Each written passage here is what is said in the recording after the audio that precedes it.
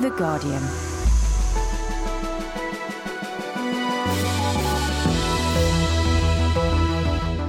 Hello, it's Tuesday, June the 29th. I'm Mike Duran. Today, a former KGB spy talks to Guardian Daily about the capture of the alleged Russian spy ring in America. In the 80s, they had ample knowledge about the illegals, generally. And through the 90s, with my help, they learned just everything else. We look at the legacy of the World Cup in South Africa. Making sure when the World Cup has left that there's going to be 20 centres built across Africa that are using football once again to engage young people, but actually teaching them about health and education issues. And Prince Charles is accused of meddling, but his spokesman says no, he's just a man of the people. What the Prince was doing here was part of his role, and more than that, his duty, to represent the views of ordinary people, actually against the interests of money-making developers. Guardian Daily. News from The Guardian. First, newly established relations between Russia and America could be getting frosty again amid claims and counterclaims of espionage. The Kremlin says that the FBI's assertion it's arrested 11 Russian spies is a deliberate attempt to undermine the improved US-Russia relations. Guardian correspondent Chris McGreal reports from Washington. The FBI rounded up 10 people and were searching for an 11th who's now been caught. They accused them of being deep cover, long-term members of a Russian spy ring who infiltrated the United States over the past decade or more. Some of them were couples who were paired in Washington, sent here to pretend to be married, live together, with the intent of, according to the indictment, infiltrating policy circles, getting to know important people, and feeding information back to Moscow Center, as the FBI describes it. In doing that, they moved into suburbs of New York and New Jersey and Northern Virginia. Some of them, as I say, appeared to be married couples and had children, lived under false names. But the children, who have been brought up as Americans, some of them are teenagers now, and had no idea that they're actually Russian. But the core of the conspiracy allegation is that these people were to infiltrate and become so Americanized that they will be able to pass themselves off in this society and get to know people without raising any suspicions. Do we know anything more about them? What's interesting about some of them is that they appear to be very young. There's a man who was arrested in Arlington, Virginia in his 20s, a married couple with a toddler and a baby who are in their 20s. Some have effectively passed themselves off as American because they've clearly had some kind of English-speaking background. Others were so clearly Russian that they passed themselves off as immigrants of some kind, although strangely one woman seems to have adopted the identity of somebody in Canada who was dead, and so claimed that she had a strange accent because she came from Canada. Did they actually get any information of import? It's true that in some cases, some of these Russians were able to develop relationships of sorts, professional ones, personal ones, with people such as a scientist who worked on nuclear bunker busting bombs, warheads. Nothing that strikes me as that serious. And that may be reflected in the charges, interestingly, which are not of espionage, but of working as agents of foreign governments without registering. Now, espionage charges, carry up to life in prison, even the death penalty in some cases. These charges only carry up to 5 years. Chris McGreal. Russian Foreign Ministry spokesman Andrei Nestorenko says he doesn't understand the reasons why the US Department of Justice has made a public statement in the spirit of the Cold War. But one former KGB spy, Oleg Gordievsky, who defected to the UK during the Cold War, is convinced the Russians would still be operating deep undercover. No, I'm not surprised at all, because it is high time. They were watching illegals in America since the 80s. And in the 80s, they had ample knowledge about the illegals, generally. And through the 90s, with my help, they learned just everything else. But this is going... So it was high time to do something about it, about those who are naughty, who are trying to recruit Americans. Do these old-fashioned methods, as some see them, pay off, or are they meant to deflect from other more sophisticated methods?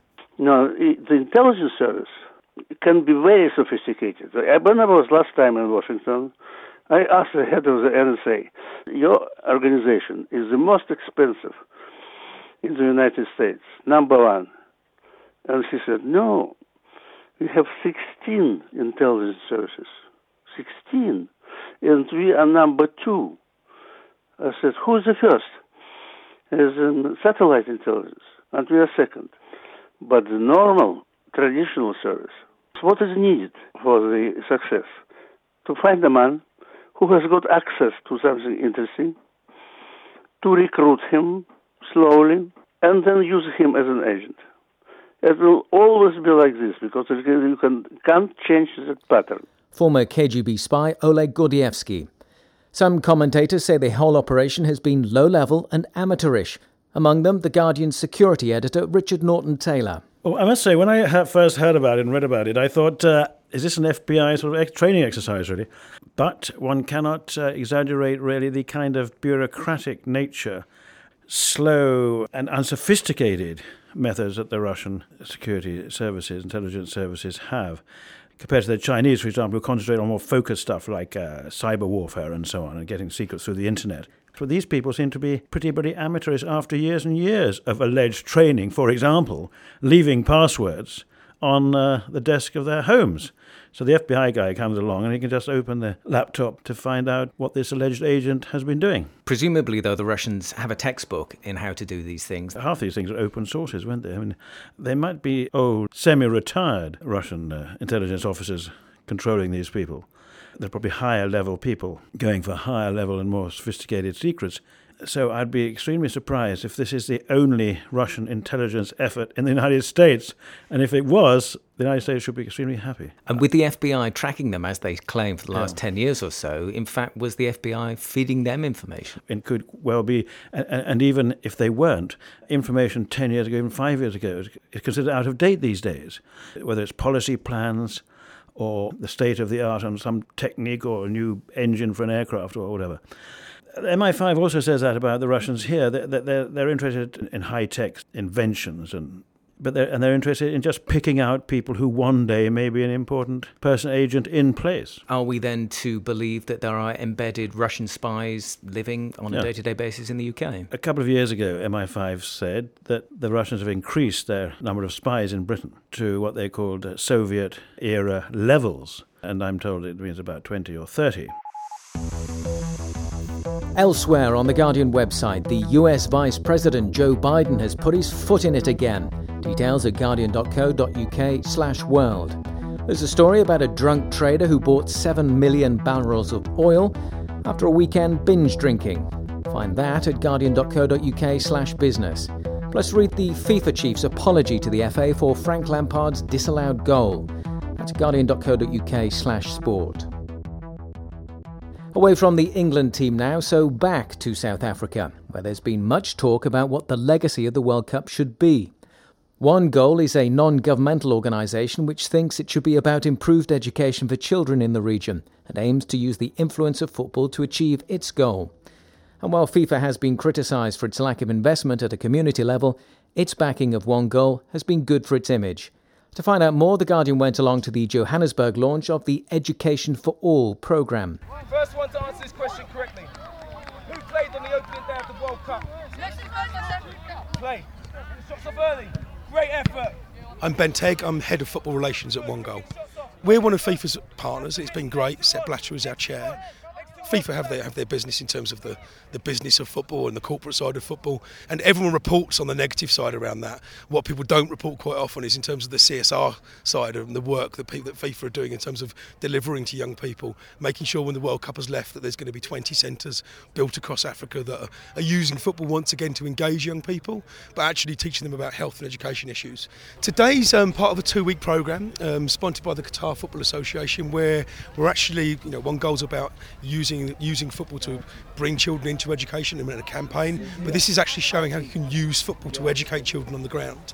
I think one of the important things, if we look around the field and there's a couple of hundred children out here, is that they're all playing football, but they're all having education experiences as well. So learning about geography through the teams at the World Cup, and actually learning about citizenship and how they can better themselves as a person. No, that's the captain of Japan. My name's Nolan Campos and I'm 11 turning 12. Oh, when I grow up, I want to be a soccer player. I've dreams of it my whole life. Without education, just forget it. Because without education, you can't go that far. And some children who don't have it have a lot of potential. Most goals will come always when the other team loses the ball. I'm Ronald de Boer. I'm an ex-player from Holland. I played 2 World Cups in '94 and '98. I was the guy who missed the penalty against Brazil. I must say FIFA is doing a great job also. Of course they make billions of money. FIFA is really pushing this forward on the website and everything, and they let people know the awareness of this problem. So they also deserve a compliment. But you will always have people who are maybe less involved, and you want to, of course, drag them in. And but maybe by doing this, by me, but by all other ambassadors, we hope them to wake them up. It doesn't stop here, of course, that's logic. After the World Cup, the children are still here. The World Cup is gone, but the kids are still here. And that's why we have to give this attention to the world, and hopefully the leaders of the world give this a push forward. Hello, I'm Patrick Boma, former Cameroon international. I've been approached and I saw that the project is something really interesting. Maybe the right moment chosen to start to be known because of the World Cup, and to start and leave a real message that can be followed by especially by the government, who have to take that responsibility in order to educate the populations. You cannot cross the halfway line and play. I'm Sam Barrett and I'm the media director for One Goal.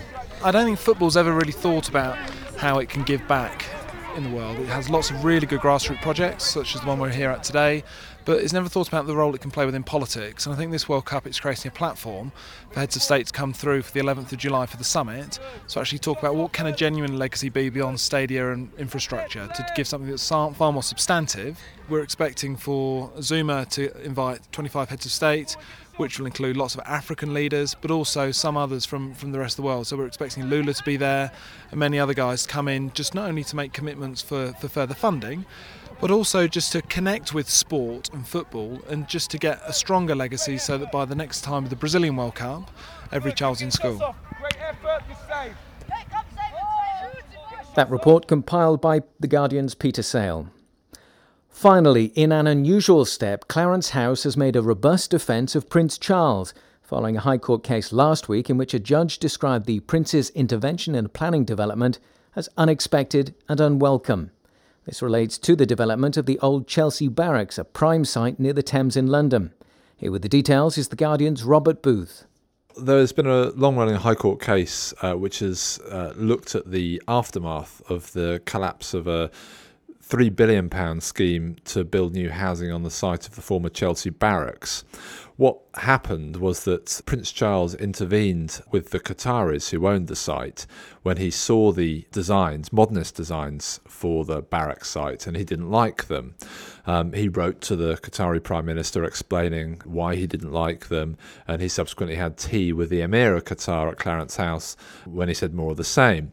Shortly afterwards, the planning application was withdrawn, and the architect, Richard Rogers, the modernist, was sacked, and that led to a contractual dispute which reached the High Court. And in the High Court we heard lots and lots about how the Prince had got involved and how he'd used his aides to apply pressure to the Qataris and others about the Prince's views. Is it fair to say that because of the Prince's direct influence, the design has been changed? That's certainly how it appeared in the court case.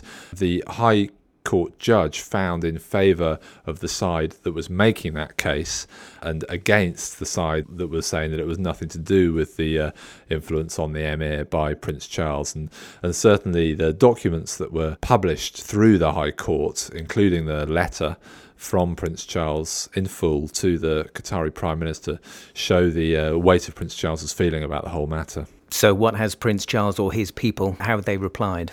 The Prince's private secretary today, Sir Michael Peets, has taken the opportunity to fight back in quite strong terms, claiming that Actually, what the prince was doing here was part of his role, and more than that, his duty, to represent the views of ordinary people, actually against the interests of money-making developers, and that he did so because he felt that these people's voices needed to be heard and otherwise wouldn't have been.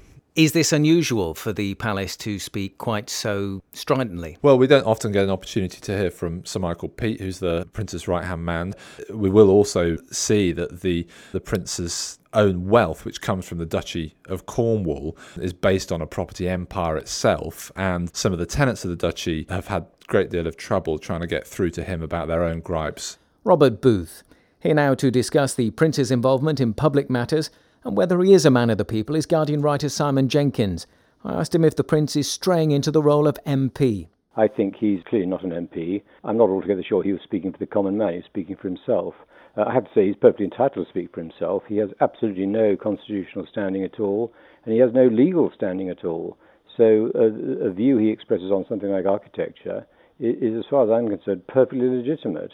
Whether he's wise to do it is a totally different matter, but as far as the law stands, he can do what he likes. The Qataris can agree with him or disagree with him. He's got no power over the Qataris. He's got no power over the planning system. To speak for the common man, I mean, I think probably where there's some justification what he says is he claims that his view on architecture is that of what might be called the mass of the people. I think there's something in that. It seems like this is more a case of less of putting his opinion forward, it's more a case of lobbying because his influence changed the plans for this development. He's not meddling, he's just expressing an opinion. It has to be said also that there was never any chance of this plan going through the planning committee. The architects had squared some of the planning officers, but it was abundantly clear that the local people and the representatives on the planning committee were going to throw it out, and it was withdrawn the day before the planning committee met. But because it's the prince that said it, it becomes more than opinion, especially when he's writing directly to the developers. Well, I've done that. In a sense, he's got influence because he's got a certain amount of people who agree with him. I mean, that's the same as a rock star expressing an opinion. I mean, why should Bob Geldof be listened to? Bob Geldof is invited to summit conferences by prime ministers. He's got no locus at all. The Prince Charles is no different from Bob Geldof. Guardian writer Simon Jenkins, our very own Bono. That's it for today's Guardian Daily. Producing today, Tim Mabey. I'm Mike Duran. Thanks for listening. Guardian Daily. News and reports from around the world.